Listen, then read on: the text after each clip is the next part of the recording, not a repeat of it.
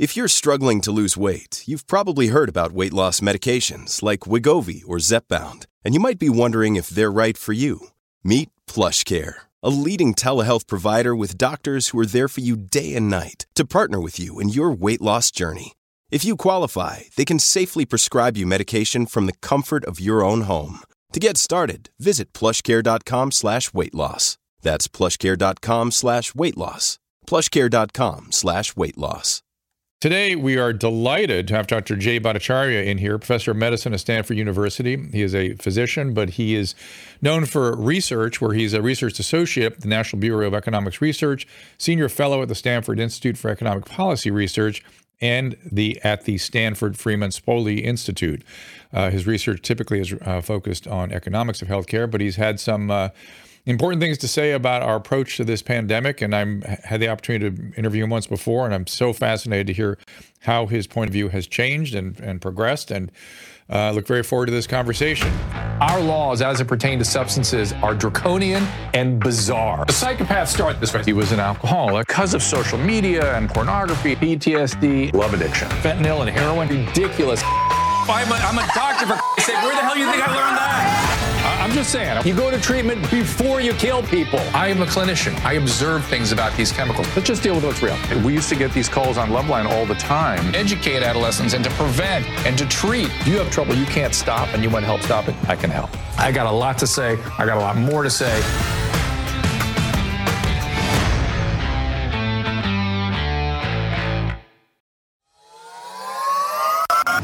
Anyone who's watched me over the years knows that I'm obsessed with Hydralyte. In my opinion, the best oral rehydration product on the market. I literally use it every day. My family uses it. When I had COVID, I'm telling you, Hydralyte contributed to my recovery, kept me hydrated.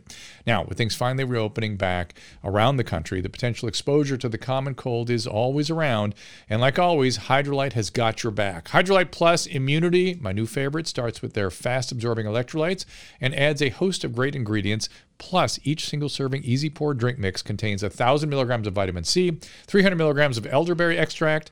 Hydralyte Plus Immunity comes in convenient, easy to pour sticks that rapidly dissolve in water, make a great tasting drink, has 75% less sugar than your typical sports drink. It uses all natural flavors, gluten-free, dairy-free, caffeine-free, non-GMO, and even vegan.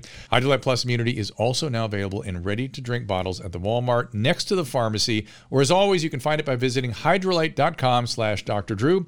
Again, that is hydralyte.com/DRDREW. Be sure to use the code Dr. Drew 25 for a special discount. Dr. Bhattacharya, thank you for joining me. Thanks, Dr. Drew. Nice to be here. So let's start out with that. Last time I talked to you, there was a lot of head shaking. Like, how did we get here? What's going on? Why did we make the choices we made? Concerns about some of the choices. And again, some of the positions have been sort of extreme, even coming up to the present moment. And there's a lot of continued head shaking. I've interviewed people like Arthur Kaplan, who was very actively involved in advising some of the policy positions. Arthur's a medical ethicist at Hopkins or NYU. And I said, why did they make these decisions? He said, oh, it was panic. It was panic. And I thought, wow, that is the worst possible answer. If we're making medical decisions based on panic, I am gravely, gravely concerned. And I continue to be concerned that panic has become a guiding principle in the public health decision-making. Where do you see things today? Let's start with, for instance, wherever you like. We can do lockdowns, mandates of vaccines, masking in children. Pick your poison. Why don't we start with lockdowns? Because they're starting to come back in places all through Europe, actually. The lockdowns did not work. We should start with that. What you want to think about is, did they stop the spread of the disease? Obviously, it's failed. It's failed basically everywhere. Even places where there was supposed success, like Australia and New Zealand, the disease is there. What they have done is cause absolutely catastrophic damage to the health of the population everywhere they've been tried. Right. So there was a story just last week that there were 100,000 deaths from drug overdoses in the United States. Right. That's a lockdown death. That is a lock. Those are lockdown deaths. How dare you say that? Yeah, at least the acceleration of overdose deaths. We've gone from 70 to 100 over the course of the pandemic, I'd say. Yeah, I agree. And by the way, the slope is it's asymptotic. It's actually asymptotic. It's not just a stable slope. It's accelerating. If you look at the data, it's like it coincides with the institution of the lockdown in March of last year. I mean, it starts that steep slope. People got depression. Plays an important role in those kinds of overdoses and the acceleration of them, as you say. The last time around in 2008 during the financial collapse, we had these deaths of despair. Well, what are these? Mm-hmm. I mean, the lockdowns, the panic that the lockdowns caused are leading to these deaths of despair. Women are now coming in with breast cancer at later stages that should have been picked up last year because we skipped mammograms. That's true for men and women for colon cancer. We're seeing catastrophic learning loss for children, especially poor children. That's where I'm concerned. That's the bigger issue, I think, on the long durée, so to speak, because we are particularly the underserved, and particularly people who are typically underserved are being grotesquely underserved. And I would call it a racist policy, because clearly there's a systemic racist component to this. Why people who are concerned about these things don't call that out, I don't understand. But okay, but it's going to create poverty. It's going to create when I look, by the way, so there's the one thing, it was the educational disparities and the poverty that's going to create. But the second thing, when you look at the data of 8 to 15-year-olds and their anxiety and depression scales, it's going crazy. It's off the chain. And so we have mental health crisis on top of developmental educational crises. I'll let you comment. I mean, it's the biggest contributors to inequality since, you can pick your segregation. I mean, it is devastating, right? I mean, in fact, that's the dirty secret of lockdowns, right? So how do lockdowns actually work in real practice? Well, in theory, it's like, we all stay apart and we stop the disease. In practice, what it is a certain class of people, they get protected. I can work from home, but someone's making my food, someone's delivering it to me, someone's delivering the Amazon boxes, someone's keeping society going. Well, that's like 70% of the population, the working class, where the lockdown just exposes them. Right, and harms them. And for schools, it was public schools that closed preferentially in California. Private schools, many of them stayed open. Many richer parents got tutors to replace. They got pods to replace. Poor kids basically had to suffer. And you're absolutely right.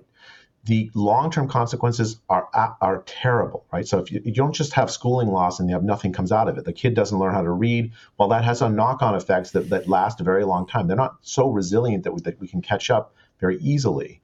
And this will lead to shorter lives for these kids, because they'll be poorer. I think these are the kind of like second-order effects that you would think about as if you weren't panicked. And yet we keep panicking whenever we see cases go up. Right. Yes. So what is wrong with our public health professionals or their training? And by the way, the astonishing thing to me is it's not just the United States. It seems to be public health, practitioners all over the globe, at least on the Western globe, that they seem unable to make a risk-reward analysis. Unable. So I guess my big question is what's wrong with them? And why did they go back to lockdowns? I mean, I think part of this is policy hysteresis, by which I mean, like, once you've stuck yourself into a path, it's really hard to get off of the path, right? So Arthur Caplan's right. We panicked in March of 2020, and then the panic resulted in lockdowns, which didn't solve the problem. And there are people with big egos, lots of power, that say, well, I can't admit I was wrong. And they also they're blind to second order effects. That's pretty clear. They're blind to the harms, these collateral harms of the lockdowns, so they just keep doing it. They're in power and they won't let go. And that's true. In huge, like all through Europe, you're seeing, like, Austria's had this this lockdown. We're seeing lockdowns reimposed everywhere in response to the case rises, even though last year they did very little to actually stop very much of the spread of the disease. And there's a sort of a pragmatic piece of this, I think, that might change the direction of these people that can't change direction or admit they're wrong, which is that when they really see what Abraham Lincoln used to call the public mind, When the public mind really turns against them, then they start worrying about their job. Then maybe they'll change directions. Well, I think there is some hope around that front. So like the election in Virginia, I believe, centered, I mean, everyone talked about CRT. I actually think it was school closures was the fundamental thing. Because regular people, not involved with politics, their kids skipped, I think Virginia had the 7th most missed school days in 2020, 2021. 7th most in the country. So it's not surprised that parents in Virginia said, what the heck, these people that have made a commitment to educating my kids failed in that commitment. I mean, there's, and you look around, you see, Florida had all its kids in school all year with basically the same results as far as COVID is concerned, but much better results for the kids. Right. I completely. Why can't agree. we look at that? Why can't anybody admit that? Wait! You said something publicly just now that is anathema. It's what should we call that? You're a sinner. What do we call when people get off that we? Oh crap! I can't think of the language for this, but it's religious language. Really? Why can't you talk? What is it? I'm a heretic. Apostate. You're apostate. That's the word I was looking for. You're an apostate. How dare you say that about Florida? That's impossible. How dare you? I mean, it's actually stunning, right? You look at the data. Florida's been through 4 big COVID waves. California's been through 3 big COVID waves. The age-adjusted death rate from Florida and California are almost identical from COVID deaths. The excess death rates, by excess deaths, I mean, you look at how many deaths there were from 2015 to 2019, and that's your baseline. How many deaths above and beyond that were there in 2020, 2021 in Florida versus California? It's almost identical. Florida and California have had the same number of excess deaths. So what have we gained from this 18 months of panic in California, whereas Florida has been free? Their unemployment rate's 4%, ours is 7%. Their kids were in school 100%. Our kids skipped more or less almost a full 180 days. I mean, like maybe they went in for 10 days. We have got our businesses are crushed. Our health services on other health priorities have been skipped. What did we gain from this? I mean, honestly, what did we gain? I think you're right. It's going to be the people that pull us out of this, not the elite. Is somebody doing research to post-mortem this, to really publish data and in peer-reviewed settings to really address these questions? Yeah, that's starting to happen. So I'm working with a group in the UK. Right. It's a charity actually called collateralglobal.org, and we're commissioning research to document. So one of the things, for instance, we commissioned was childhood vaccinations. Turns out childhood vaccinations, like MMR, DPT, vaccines that are absolutely vital for public health, that's collapsed around both in developed countries and developing countries. Less so in developed countries, but certainly in developing countries. A huge deficit in kids getting basic vaccines, again, because of the lockdowns. We closed down our access to healthcare so that kids wouldn't get vaccines. It's so short-sighted, Drew. I can't even begin to. But there is research starting to happen, and the story's going to come out. It's starting to come out already. And the World Health Organization, in the middle of the pandemic, came down hard against lockdowns and then shut up. I found that bizarre. They were like, absolutely, just contributes to poverty, don't do it. And then they started. I don't know what their position was, but let me ask you this. Sorry. Go ahead. Yeah, I was going to say the history of that was interesting. Like, I wrote a piece called The Great Barrington Declaration in October of last year, October 2020. And it called essentially for an end to lockdowns, focused protection for the vulnerable, end to lockdowns, vulnerable meaning older people who are at high risk from COVID.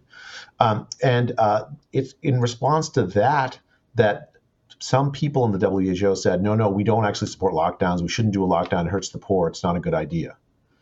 Then they changed their mind. They shifted their strategy. They changed the definition of herd immunity to say, natural infections doesn't induce immunity, which is, anti-science doesn't begin to describe it. 100 years of immunology thrown out the window, and they went back essentially to a tacit policy arguing for lockdowns, or at least not strongly pushing up against them. And the consequences are tragic. Like look at what's happened in Peru. They've had one of the strictest lockdowns in the world. They have the highest death rate from COVID in the world, and they've devastated the poor.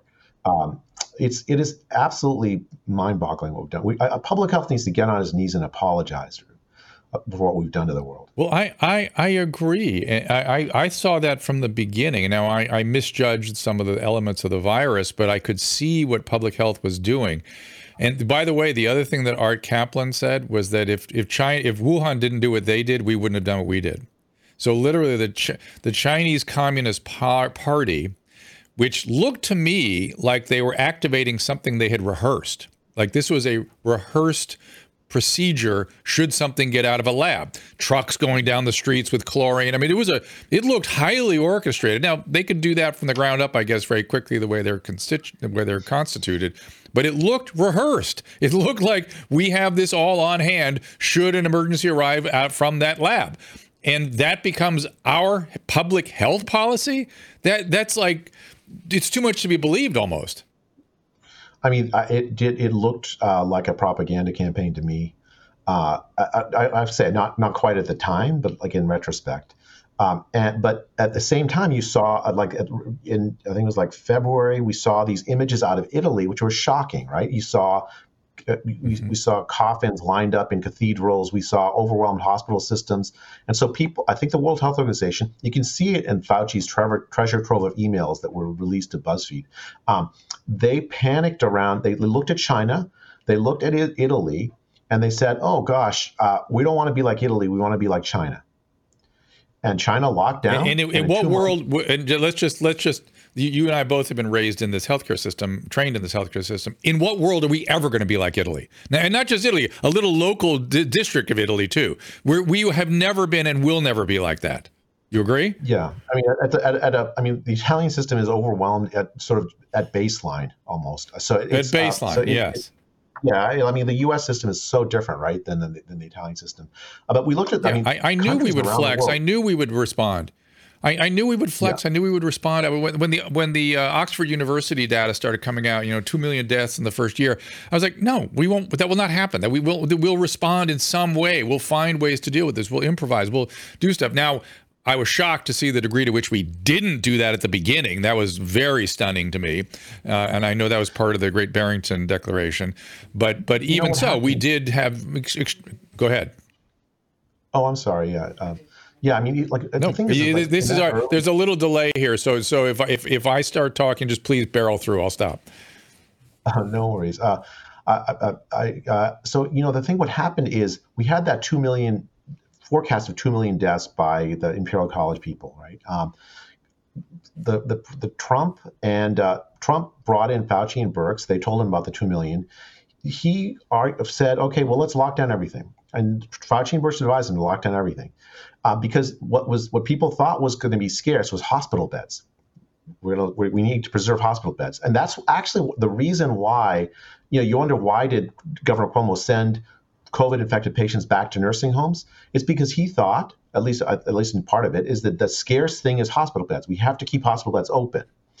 In fact, what was scarce was protection of the old and vulnerable.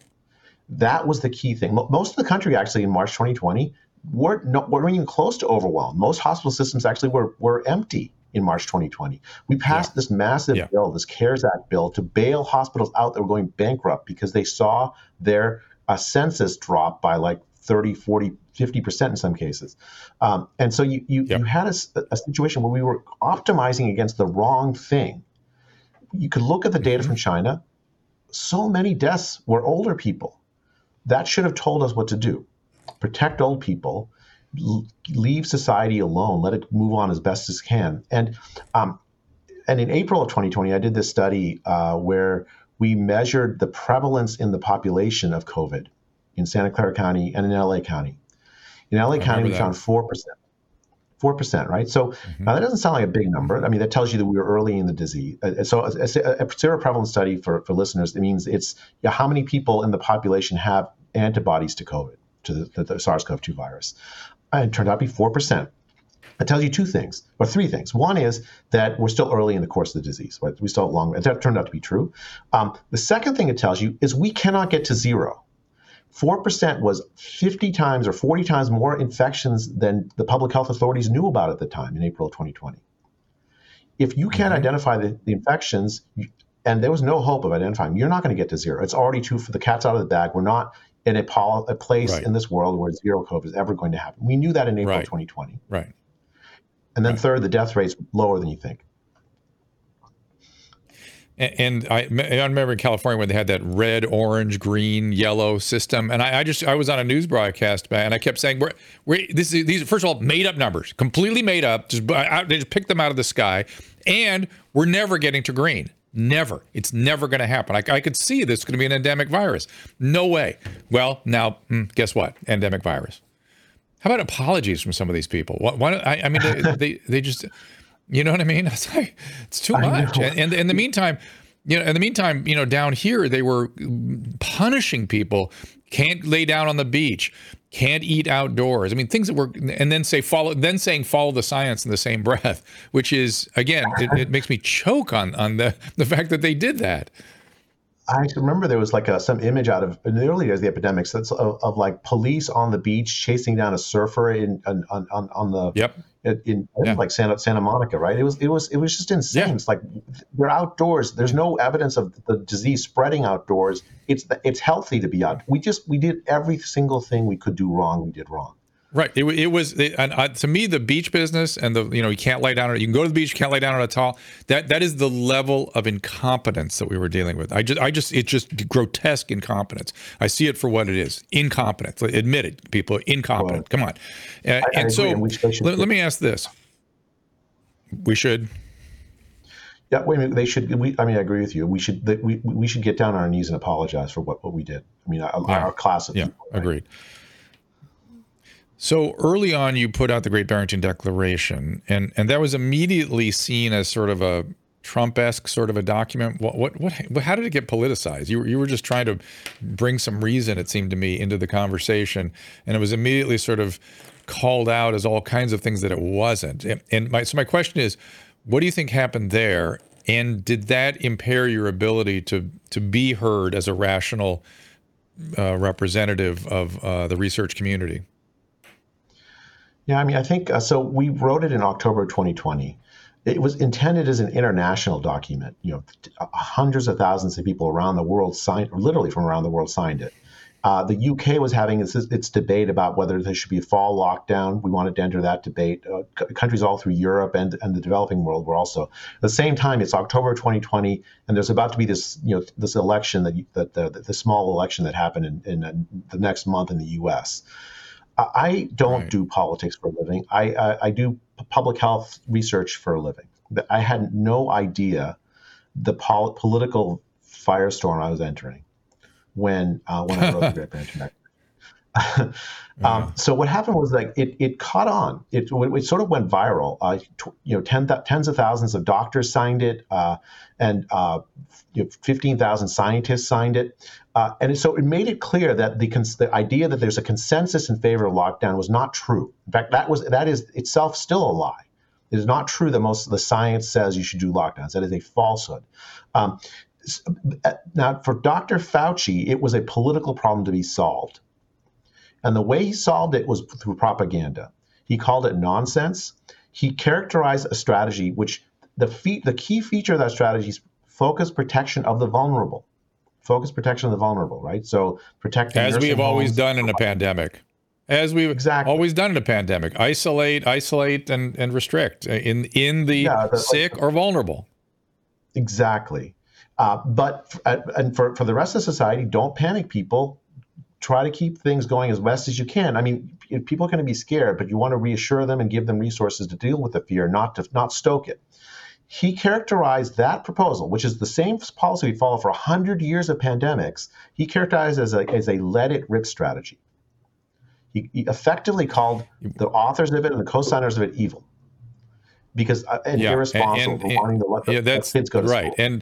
And by the way, his pandemic policies if you roll back, say, 5 years or 10 years and look at their actual pandemic policies, it would look like the Great Barrington Declaration, wouldn't it? Absolutely. In 2009, we followed effectively the Great Barrington Declaration, although it wasn't called that at the time, during the H1N1 epidemic. I think it's funny actually. Your comment raises a thought. If we didn't have Zoom, I actually think we wouldn't have had a lockdown. Right? In 2009, there was no Zoom, and so a lockdown would have affected the jobs of people like you and me. Where everybody it would have been a different thing. That's true. 30% of people have jobs being replaced. Yeah, and so they don't feel pain. And is the Great Barrington Declaration coming back and being looked at again? And is it part of the postmortem of people going, why didn't we look at this? And why aren't we doing things like this going forward? I mean, I think if you look at what's the end state of COVID, country after country is adopting something like the Great Barrington Declaration. Reasonable countries have said, okay, it's not going away. COVID is not going away. It's endemic, just like you say, right? And if it's not going away, well, what's the alternative? Well, there really isn't one other than protection of the vulnerable through vaccines now, right? Because those are fantastically effective against severe disease and death. And let's stop disrupting society. So the UK, for instance, has adopted a policy like this. Half the United States has adopted a policy like this, I think, just not California. I think their country after country is looking at what actually is possible, realizing lockdowns are devastating. They're not getting you to zero COVID. The disease isn't going away because we panic. Of course not. And they're adopting this idea. It's I mean, in a way, it's kind of a trick, right? It's an old idea. We relabeled it, and so it's an old idea for a good reason because it's worked so many times in the past, and it'll work again. Right. That's right. Exactly right. And they're just not saying it out loud that eventually most all of us are going to have some sort of hybrid immunity of vaccine and natural immunity. And that's probably the most robust thing we could have. I'm looking at the Restream comments here, and Andrew Ashkasvili, I'm not quite sure you're asking me. Please restate that question. I will ask it of Dr. Bhattacharya because I'm not quite sure what you're getting at there. So it also brings up the question now of, what are there other things to be done to mitigate? And what about masks? What do we do with that data? And people are behaving as though not masking is like firing bullets around with your saliva or something, when in fact masks are maybe 20% effective, something like that. And I'm sure you're aware, this is back to why people are doing things they're doing. You must have seen the study at Stanford where somebody looked at the number of Stanford students riding a bike with helmet versus a mask. It was 60% mask, 20% helmet. That tells you all you need to know in terms of follow the science. I mean, I think we're headed into a winter wave. I mean, California still is low, but it seems likely like it's going to follow much of the rest of the country into its delta wave. We'll still, especially there's still older people that are unprotected with the vaccine. It's very important to try to convince them, especially because they face such high risk to COVID, to get the vaccine. I don't think you need the vaccine to stop the disease. The vaccine doesn't stop disease transmission. That is very clear. Highly vaccinated countries have seen the disease spread widely. Israel, Iceland, the UK, the US have seen. So the vaccine is not the key to stopping the disease. Nothing we have stops the disease from spreading. We have to do focused protection. The older people are still going to need to be a little more careful, especially if they're not vaccinated. And I would argue mitigate the effect of the illness with monoclonal antibodies, antivirals, vaccine therapies. We just make it a less serious illness, like we do with every illness. We do with everything. And now we have those things. It's a really, really good reminder. Yeah. We're much better positioned to deal with this. If you get the disease, we actually have effective treatments. Let's tell people that. That should be like cause for celebration. Let's trump that up widely, right?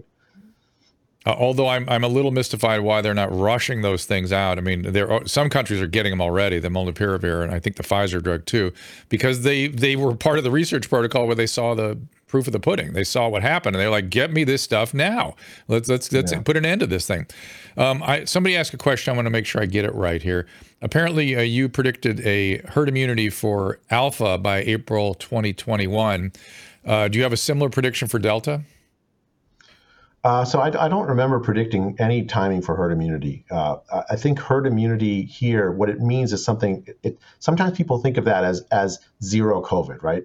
Like if we have herd immunity, the disease is gone. This is like other coronaviruses. Like you have immunity. The population immune may decline over time. It's seasonal, so the level of you needed for immune in order to protect against disease spread, epidemic disease spread, it will be higher in season than in out of season. And so what you'll do is you'll get like waves of this.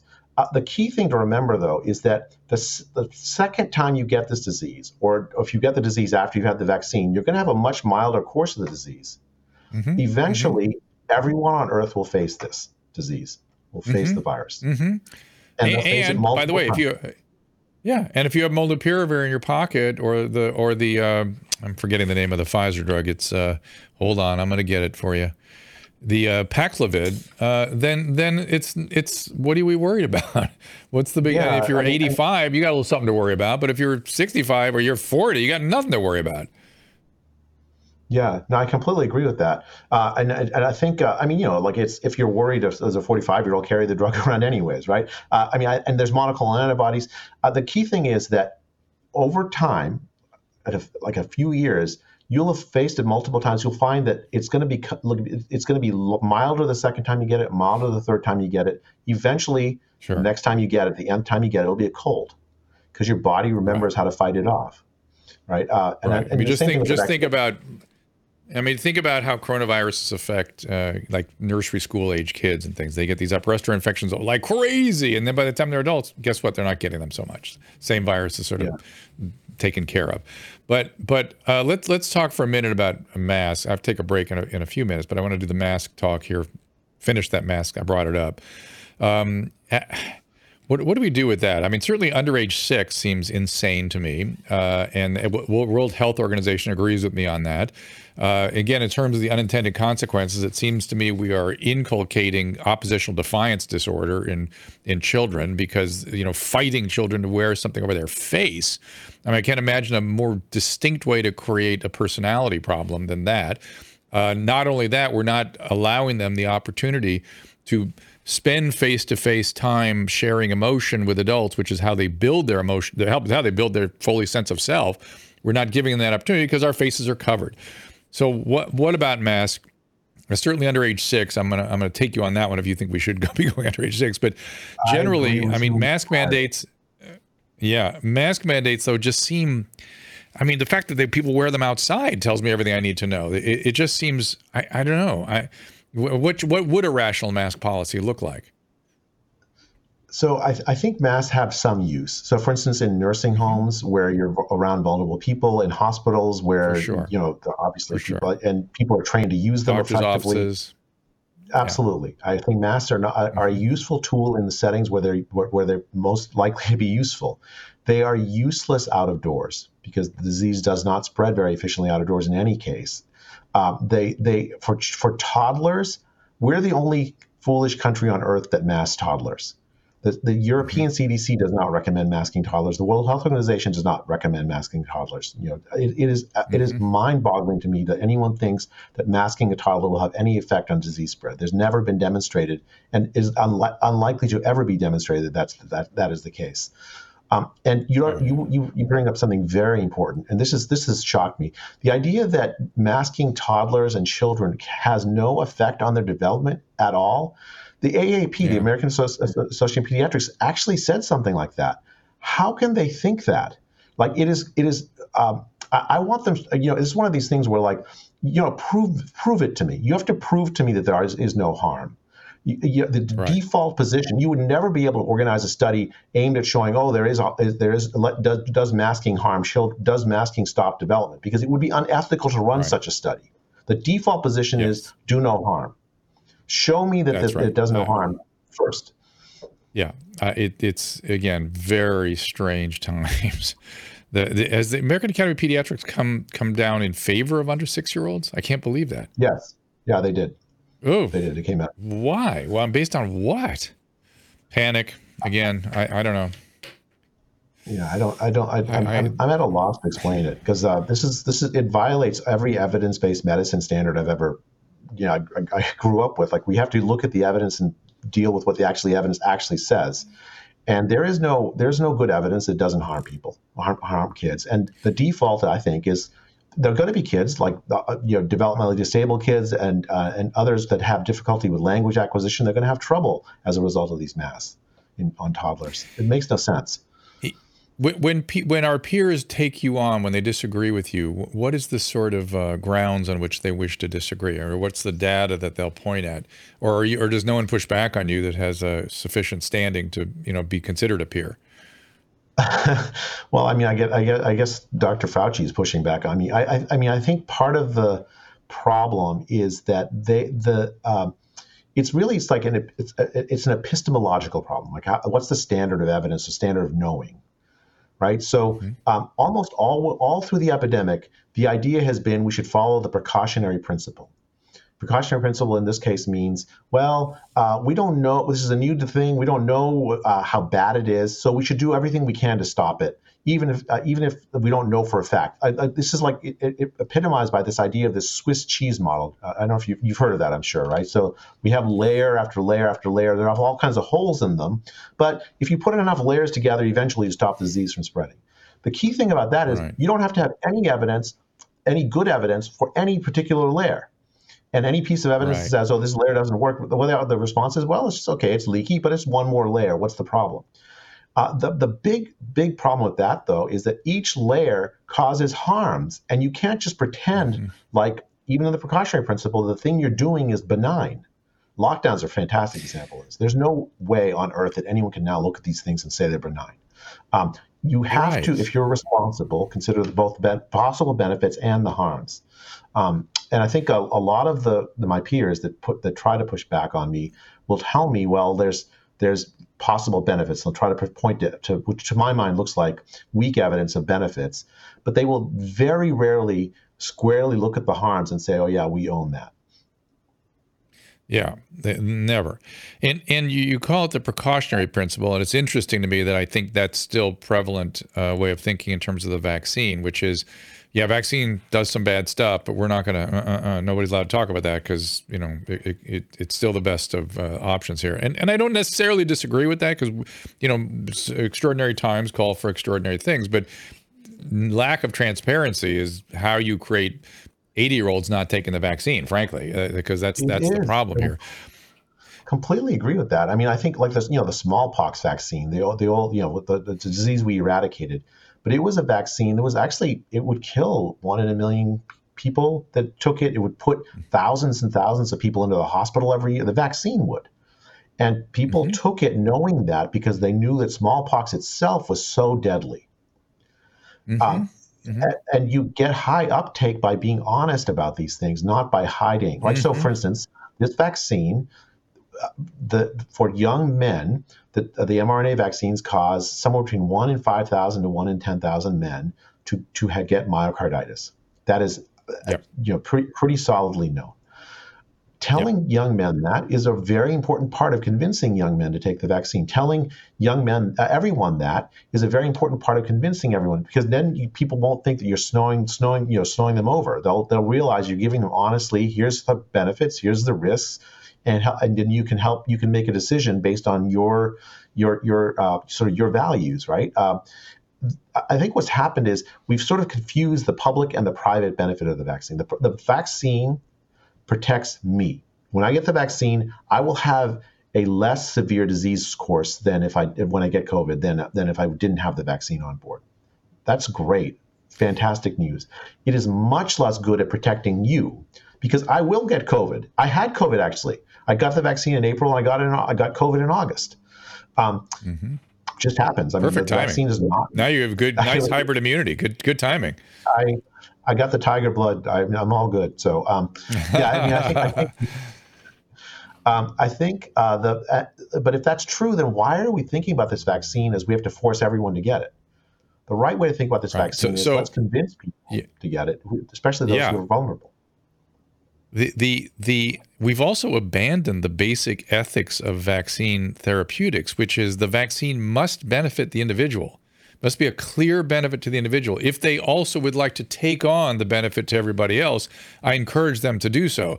But the actual ethic is it must be worth the risk reward for the individual.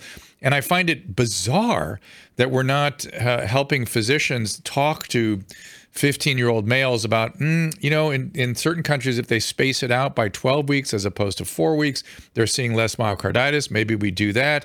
And oh, by the way, you're a running back on the football field.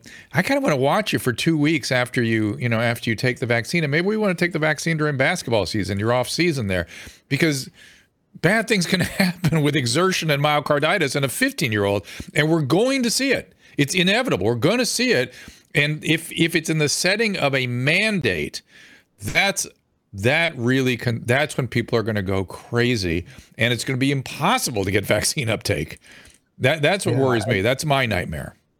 Oh, but that's happening, Drew. It's like we're seeing a collapse in the demand for the other DPT, MMR, childhood vaccines. I know. It's really disheartening.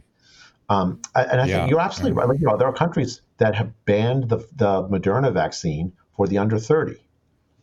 Major European countries that banned because of the myocarditis risk. For children, children die from COVID at very, very, very, very, very low rates, vanishingly low rates. Well, let's be clear. Let's be clear. The data is, I just looked it up a couple of days ago. 700 children have died of COVID across the pandemic, 700. And of those, 680 had severe pre-existing conditions. So 20 healthy children have died of COVID in the entire pandemic. Yeah, I mean, thank God, right? That it's not thank God for those kids, because that's really sad. But thank God that it's such a low rate. We have millions and millions of kids who've got COVID, and only a few of them have died. It's the same thing with the flu, right? The flu kills a few kids every year, and it's a sad thing. But thank God it's not higher rates. So what you have is a situation where the risk of COVID, of death, of harm, severe harm from COVID in children is very low. Any risk of side effects whatsoever may cut against giving the vaccine to the kids. And it should be an individual choice. Let the parents talk about it with their pediatricians and make a decision, an informed decision based on the health of the kid and so on. Not a mandate. Certainly don't say you can't go to school if you don't get the vaccine. That is because that harms kids, not allowing them to go to school. How do you reconcile that and the being worried about that mandate versus a mandate for measles vaccine, say? Yeah, so let's use your principle, because I think that's really useful. Measles, if it is an epidemic measles and you're likely to get measles, if a kid gets measles, that's a deadly disease for the kid. You're protecting them against a very deadly condition. Now, measles is low rates in the population because of herd immunity. And so you're unlikely to face measles. So the rate of death from measles in the U.S. is low.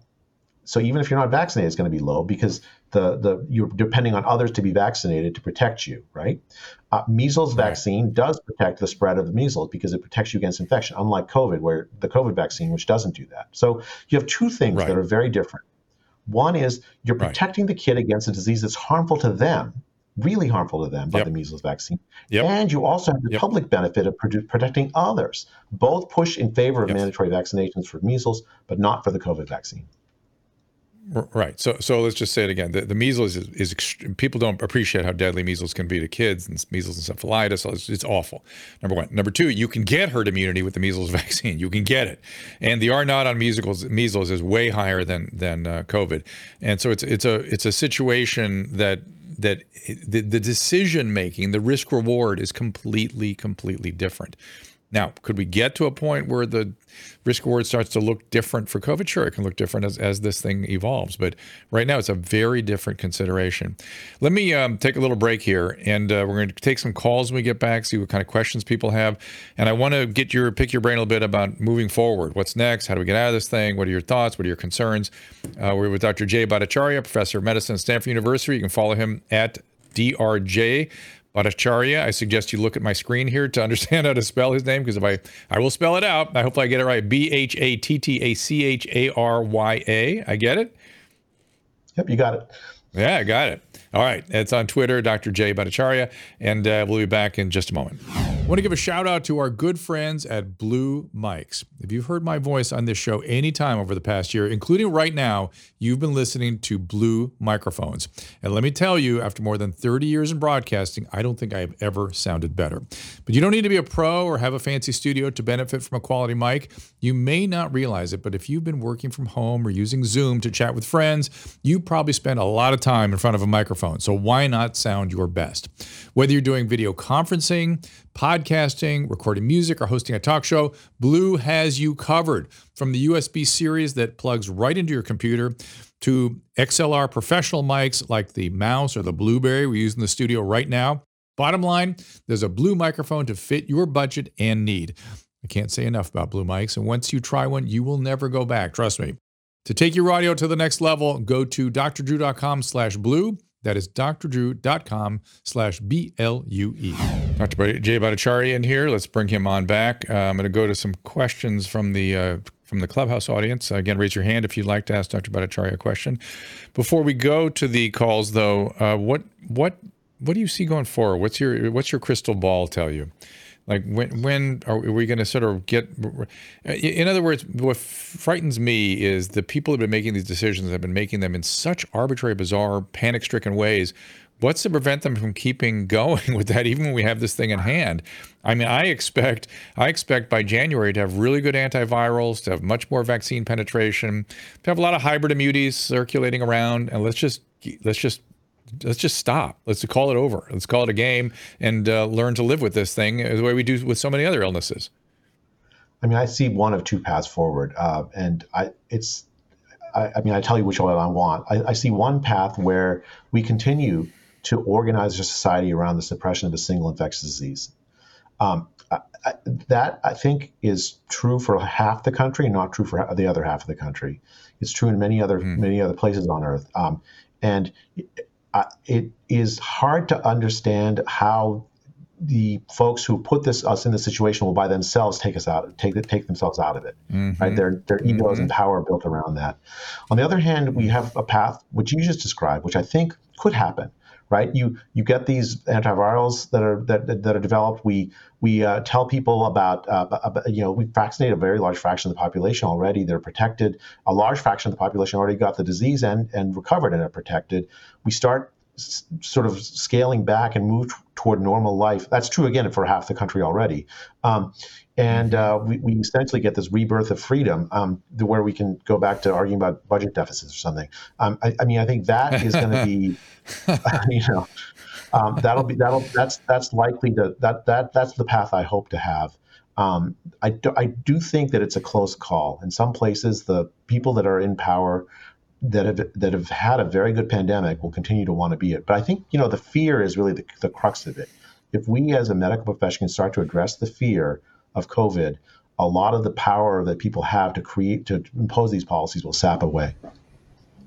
Right. I was going to bring up that you talk about the precautionary principle, but I'm afraid the precautionary principle, which is actually not a principle I would take issue with, it's just that it got morphed into safety uber alles.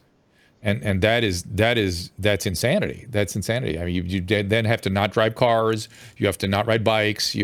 Safety is your ultimate virtue. We got problems. I mean, it's not actually safe to keep yourself so safe. Like, you can sit in a bubble in your own home, and you know what? That's not actually a safe thing to do. You got to live your life. And I think remind people of that. People know that. We're so scared of COVID that we forgot it. It certainly isn't a good life. That's the thing that people have forgotten, that there is a difference between a long life, a safe life, and a good life. And I would hope it would help get us a chance to refocus on what a good life entails. And it's not, sitting, it's just not what we've been doing. And so much the rhetoric around it was just disgusting. It's like, people are only interested in money. They just want to be working and making money. No. We want to be engaged in life. We want to be building things and helping other people. And that's economy. That's what economics is. That's why we can feed each other. I want to go visit my mom and I want to hug her. I want to like see my nephews and nieces. I want to like hang out with my friends. I mean, those are not unreasonable demands. And if it increases the risk of COVID a little bit, you know what? I'm okay with that. Right. And by the way, I mean, are we going to put tuberculosis on this list of safety? And what about hantavirus? And what are you doing we had an outbreak. Look, we have massive rodent bloom here. What are you going to do with typhus? And what about when bubonic plague gets here? It's coming west. It was in Tahoe. It's coming. Are you going to freak out and hide in? I mean, I don't know. This is too much for 200 me. viruses and pathogens. 200 of them we live with as humans. I mean, we live with them. We don't destroy our lives around them. We deal with them if we have it, and then move on with our life. Yeah, 200 dangerous pathogens you're talking about. You're talking about things that really are very, very dangerous. And herpes. And you have to throw that in there. Yeah, let's get back to getting a vaccine for that. BB. Yeah, we need to cure that. BB, what's going? Well, these antivirals have. Listen, a lot of stuff has moved forward because of COVID. A lot of stuff, and so I'm grateful for some of that stuff. BB, I'm trying to get you up to the microphone here, so do come up to the podium if you don't mind, because it's not just been mRNA vaccines that have been the advancement. There's been a lot of stuff that's moving rather quickly, and it's been nice to see. Well, it looks like BBMCC. Hey, BB, what's going on? Oh, Dr. Drew, I'm so excited. I am your #1 fan, and Dr. Bhattacharya. Oh, this is so awesome. Thank you for doing this. I like it. Hyperventilate with excitement. And Susan, you're awesome the way you support him. I listen to everything. Adam Carolla has gotten me through the pandemic without taking an anti-anxiety medication. Wow, fantastic. You guys are great. Thanks, I love your BB. message. I listen to everything. Okay, so my husband and I are both over 50. So Okay. we decided we got vaccinated. Okay. We have a very healthy 17-year-old daughter who is a senior in high school. Oh my gosh, I'm starting to hyperventilate. She will start college in the fall. Initially, we thought we're going to wait till she starts college to get her vaccinated. We live in the state of Pennsylvania, and it's crazy, the push to vaccinate kids under the age of 18. I do listen to everything you say. I understand about the hybrid Immunity. Yes, Hybrid thank you very immunity. much. Yep, well done. But it's still, I have this daughter in a gray zone. She's healthy, she's active, her BMI is great, she has no medical problems. I tend towards thinking of waiting till the fall before she starts college to vaccinate her. But I fall prey to the media messaging, and, I'm not doing my part. I'm not suppressing the viral replication. I was totally okay with the risk reward for myself in taking it because I thought it's the right thing to do. But what about these young, healthy female adolescents and the vaccinations that are low risk? Yeah. And by the way, I'm so excited. Thank you for taking my... Well, BB, stay with us. We're so excited to have you. We're equally excited. So where you don't have to tell me the name of the school, but is it a school? As you go up the scholastic food chain, the restrictions get worse and worse, and the demands become worse and worse, strangely enough. Is she going to a place that is highly restrictive and very anxious and, will not let her move about or even come on campus if she's not vaccinated? She actually got an academic and athletic scholarship to Michigan State. So she's going to have to get it to go to college. Okay. But my question is, she's only a senior in high school, and the vast majority of the kids in her high school are vaccinated. We just decided the whole risk reward. I hear you. We hear you. Okay. I hear you. But let's get to Bhattacharya. I'm not going to adulterate this with my opinion yet. And by the way, good for you for thinking it through. And before we ask Dr. Bhattacharya, let me ask this: have you talked to her pediatrician or internist or family practitioner? I did. I took her for her well child. Hold on. I don't want to know what he or she said. I want to get Dr. Bhattacharya's opinion first. This is one of these things where it could go either way, and I think it would be a perfectly reasonable choice. For young girls and young women, the mRNA vaccines have a much lower rate of myocarditis, unlike for young men, just like much lower. much Yeah, lower. much lower. Yeah. And so it's a safer vaccine for young women than it is for young men. And so, but at the same time, the risk of COVID, the harm from COVID, is actually quite low. In a lot of the risk profiles that people look at this, they say, okay, well, what's the myocarditis risk from the vaccine? I guess it's probably really low for young women. But then they compare that against the risk of myocarditis from COVID, which actually is a little higher. I think actually that's the wrong calculation. The question is, if you get the vaccine and then subsequently get COVID, what's the myocarditis risk from both together? I think it is. I can understand where you're coming from. It is a very you could make a reasonable decision in either direction. What would push me over to the other side is if your daughter isn't going to be denied opportunities in her life because of mandates, then I would argue you do it. I mean, it's just that. That's it's funny. You and I have the same emotional sensibility on this because that's where I like the idea. And BB's already brought this up, that we're helping each other by suppressing replication and all that stuff that sort of goes without saying. But I have this. What pushed me to get the vaccine is it was worth the risk for my freedom.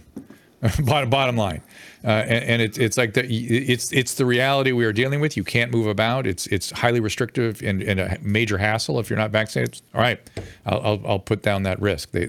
Now maybe that's what everyone's intentions were, to make the decision making fall down so massively in favor of vaccinating just so you can move about in the world.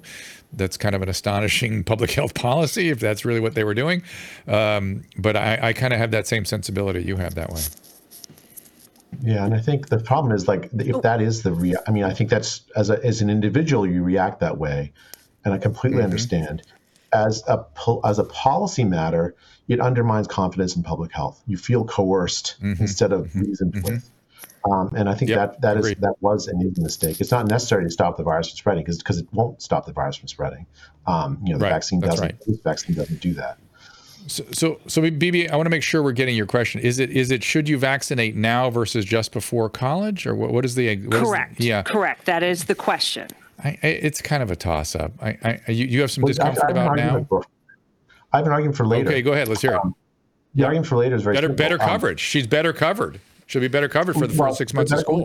There may also be advances in our understanding of the vaccine. There could be new versions of the vaccine tested over time. There could be new vaccines available with better safety profiles. Waiting a year. Okay. That's what I think. Okay. So no, I agree with that. So Susan and Jay are saying, did you get with that reasoning, BB?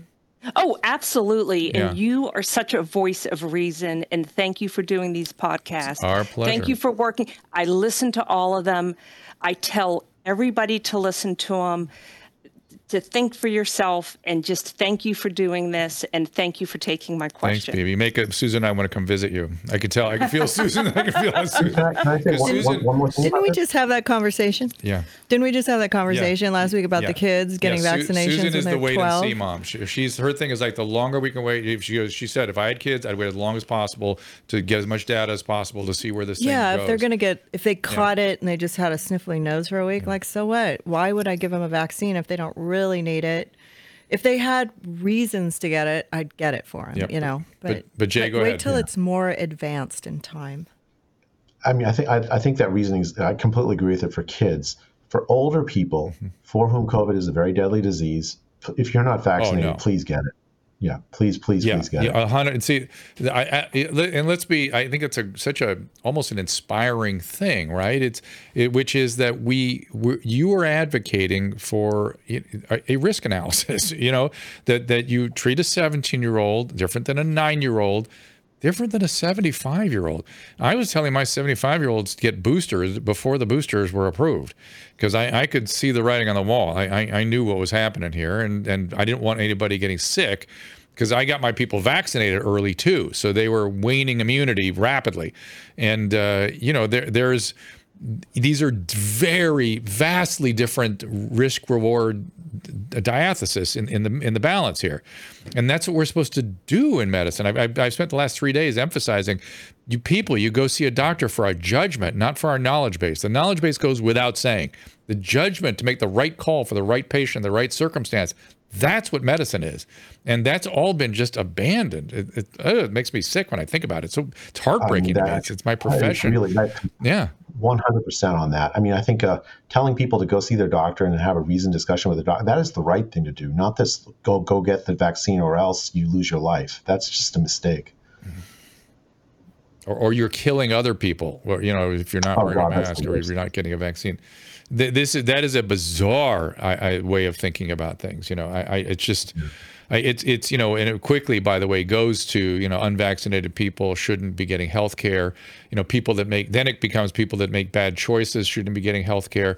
I only treat people that make bad choices. That's my specialty, is treating people that have made lots of bad choices. Go to an emergency room. That's all that's there. People making bad choices. If it's a Stanford student wearing a face mask without a helmet, or it's one of my patients shooting heroin, all bad choices. They all deserve good health care. I mean, medicine would be very easy if you only treated people that made good choices, Drew.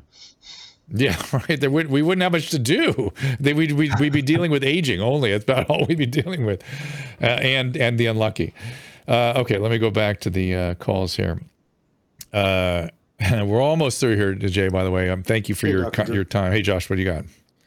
I just wanted to talk about the mental health aspects of the pandemic, and I was wondering if you guys could talk about how, let's say you have past trauma, and it's maybe not fully dealt with in therapy, and the pandemic comes and you're asked to, shelter in place, you're not able, is a reverberation back to that early trauma, and how really is our mental health being affected by this? Yeah. So, Jay, I'll let you answer that, but Josh, you actually made me shudder when you brought up shelter in place. That to me is one of the most, that's like you shelter in place during a nuclear holocaust. Where did they get off using that language? It was just that when that came up, I was like, what are you talking? What? Go ahead and tell us not to move around, but don't use shelter in place. Then when there really is something serious, what language are we going to use? Anyway, I'll let you answer his question about the mental health. I've got some ideas.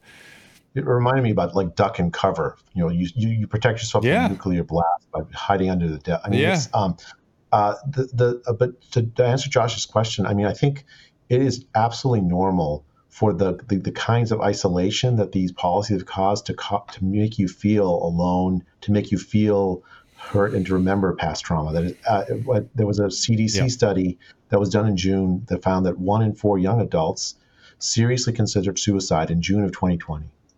1 in 4. Yeah.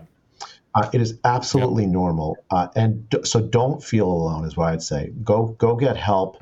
Find your family if you can find, if they can help you. Find your friends if they can help you. Find whatever resources you need so that you can get that feeling of loneliness, that feeling of depression, that feeling of anxiety addressed. Try and find ways to get your life back so that those things are addressed as much as you possibly can. It's hard. Yeah. Brains heal other brains. And the skill of the treating brain actually needs to be pretty substantial to deal with trauma. But it's the treating person's brain that heals the other brain. And when you've disconnected from all that, all you're doing is re-traumatizing. Are you re-traumatizing the way you would somebody who, if you've had severe childhood trauma, you're prone to re-traumatization. Obviously, things like this can be highly anxiety-provoking and have lots of adverse effect. But the effect of this was way, way beyond re-traumatizing trauma survivors. This, again, the depression, anxiety scales, what we've done to 8 to 15-year-olds, it's just unconscionable. I mean, just look at the data on them. Just the fact that we handed them all screens had deleterious effects.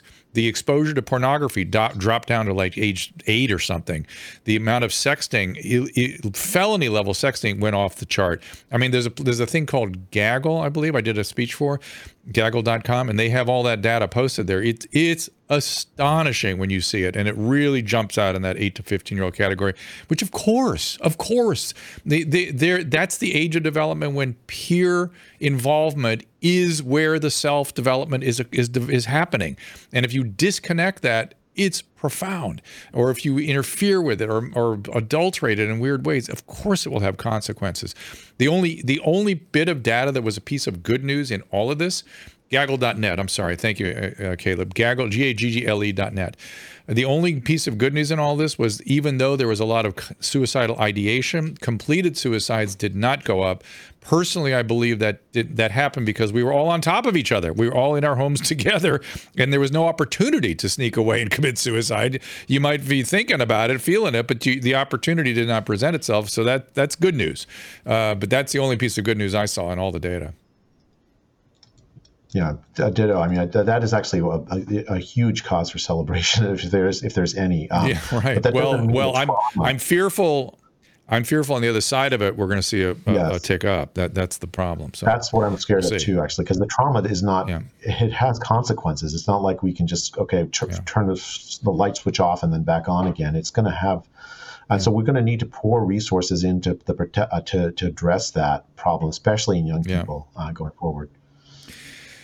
Yeah, we literally became hysterical as a country. At least the Western societies became. I've seen the narcissistic turn in our personality constructs, and I think now we've moved towards histrionic, because the level of panic and the level of the thinking has been very nearly delusional, and that's a new thing. I don't know how we were so prone to that, and why the press was allowed to do that to us, and why the politicization, made it all worse. People going to one side of the boat or the other, which was both sides bad. So I urge everybody, I restore it. Let's rational recovery, rational revolution, we call this. We are in a rational revolution, bring back rationality, and bring back thought without cognitive distortion to the extent that we're capable of that. Consult your Stoics, your Stoicism. I think Stoics go a long way to sort of a check on cognitive distortion. If you like philosophy, Stoics help us check we have glitches in our system, and try not to don't get engaged and don't get swept into the vortex. That's the summation of my advice. It's very simple, but that's it. Jay, I appreciate you being here so much, Dr. Jay Bhattacharya. Are you going to come up with any other sort of manifesto going forward? Are we going to see a Great Barrington 2 or anything? Something to guide us that people are ready to listen to, by the way? They might be a more receptive audience now, that's for sure. I intend to continue to be involved in what I'm calling the Reformation. I mean, we have to reform public health, we have to reform science, but I think in my life I have one declaration in me, and so I don't know if I can have another declaration. All right. Well, I think what burned you out was the response, and we're in a different time a little bit. People are slowly waking up. I see it. For a year I was going, when is this going to end? I was asking, when do you think this is going to end? Where's the bottom? Where are we going? And I feel like there's at least a coalescing of people in the middle starting to look rationally at things and stop getting swept into stuff.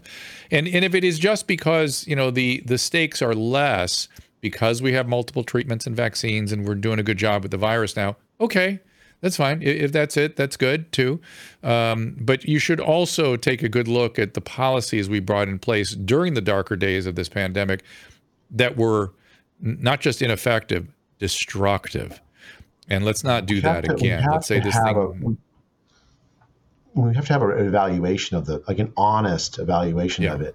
Yeah. You need to put in place, procedures, checklists, whatever it is, so that I think lockdown should be a dirty word. It should be anathema. It should have the same kind of resonance as nuclear war or chemical weapons or biological weapons. I agree.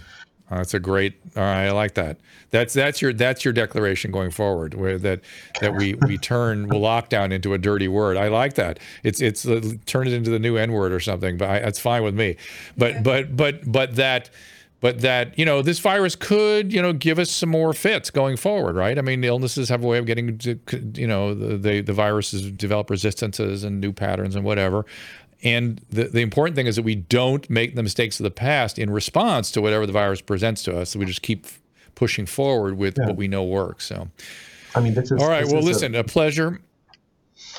Finish your thought. This is this is here forever, right? And it will have its twists and turns. Yeah. But let's deal with it like the way we deal with other things, and rational, without fear, with trying to develop resources, get and protect people. Don't panic people. Don't lock them up. Yeah. Panic never makes things better. Never. And his histrionic, delusional thinking never makes things better.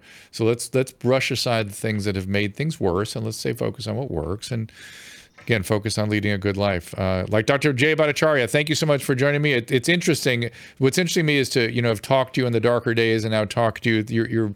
Your thinking has evolved. Your perspective on what has happened here is clearer. The rear view mirror sort of seems to be putting things into focus for you a bit, and I hope you will continue to share your thoughts, because they are accurate, and they need to be listened to, so we don't make the mistakes of the past.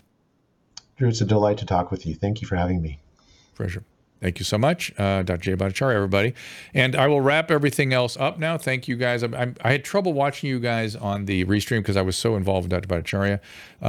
Iggy Pop says, reformation of U.S. government dominated healthcare sounds good, if soon followed by a counter-reformation.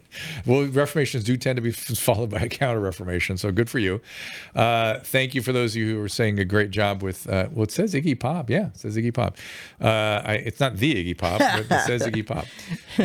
And thank you for those of you who've been active here. I've seen Tom's cigars literally on fire, but I'm not sure what he was responding to. And he was upset that we didn't do any striking back, Susan. He wanted to see some strike backs up there. So that's because I wasn't here. There was a call. Well, there were some opportunities in there.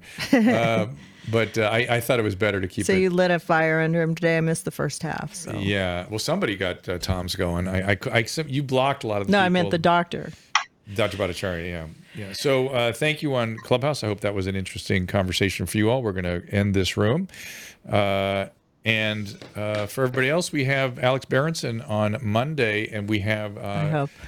Is he flaking on us? No, I don't know. I think Caleb was going to reach out to Michelle and make have sure her double check. Okay. And Vinay Prasad on Tuesday. Look, if it's just Vinay Prasad, I'm very happy. Alex is a shit stirrer, and it'd be interesting to hear what his positions are. Again, I just have to make sure. I'll tell you what, if you can't get Alex in here, bring Kelly Victory. She will do the same thing. So we can get our YouTube channel revoked? Or we can just be over on Rumble. We're due for a strike now. Yeah. It's a get a strike for Christmas here. Caleb feels like we're not in the right zone. We've been talking to doctors about it, so. So, Susan, anything else for you? Want to say goodbye to BB? I just want to say I had a horrible day trying to find a vet to look at my dog. Really bad. Yeah. So weird.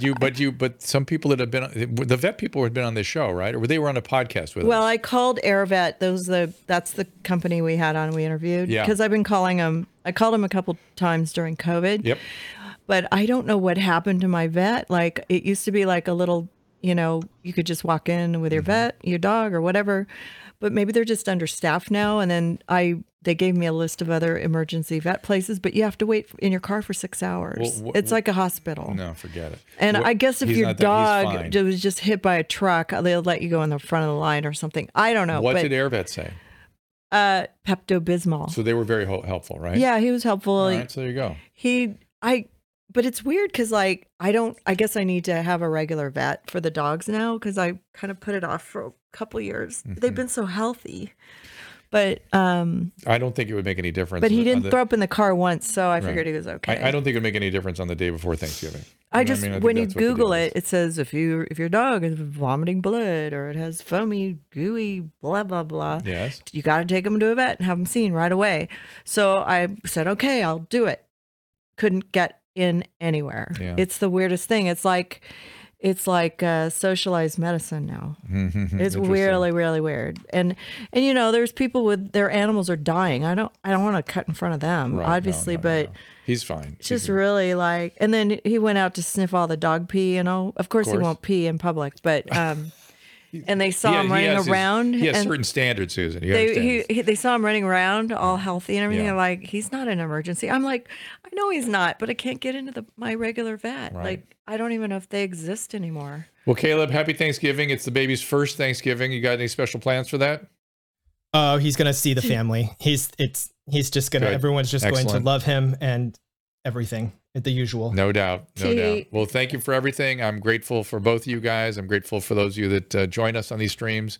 We're grateful for BB and her enthusiasm. We appreciate that very much. Happy Thanksgiving Happy to Thanksgiving, everybody.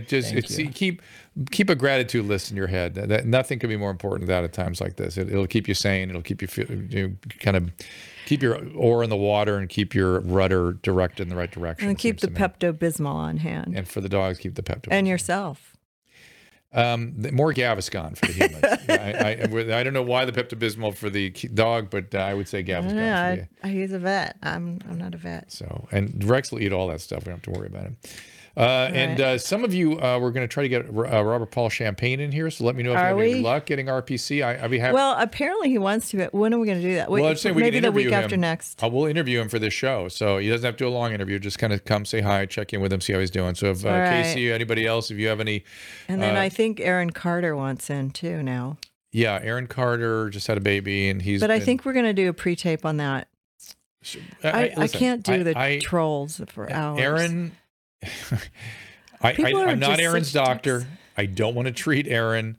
I'm happy to be a resource for him and help him, but I'm interested in hearing about him, hearing what's going on. I was on his Instagram Live. I woke up at 5:30 in the morning and I saw him with his baby on Instagram Live, and I took a picture of it and I said, "Oh, congratulations," And he goes, "Oh, is that Drew's wife?" And I think so. And then he goes, "Oh, it is." And he pinned me, but I was just like, "It's so cute. He had a baby, but."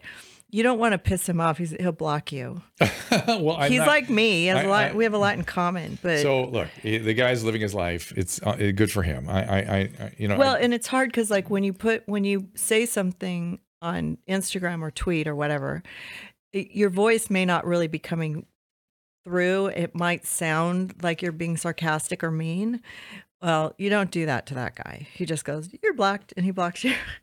But he's tired of it. He's tired of being a famous person. It's pretty funny. I mean, it was a really sincere, cute moment. And he did say nice things about Drew. He said that you tried to help him when he was 21 and come on Celebrity Rehab. And I wasn't, happy to just chat he liked what you said about him. And he got very thoughtful about it. And I know he has a new baby, so maybe now's the time to really think seriously about his sobriety, and that's up really to him. invest. That is entirely up to him. And maybe he's already thinking seriously about it. I imagine he is. We all do that when we have Matthew 7:1-3, King James Version. Matthew 7:1-3, everybody. I want this to be our new mantra in this country.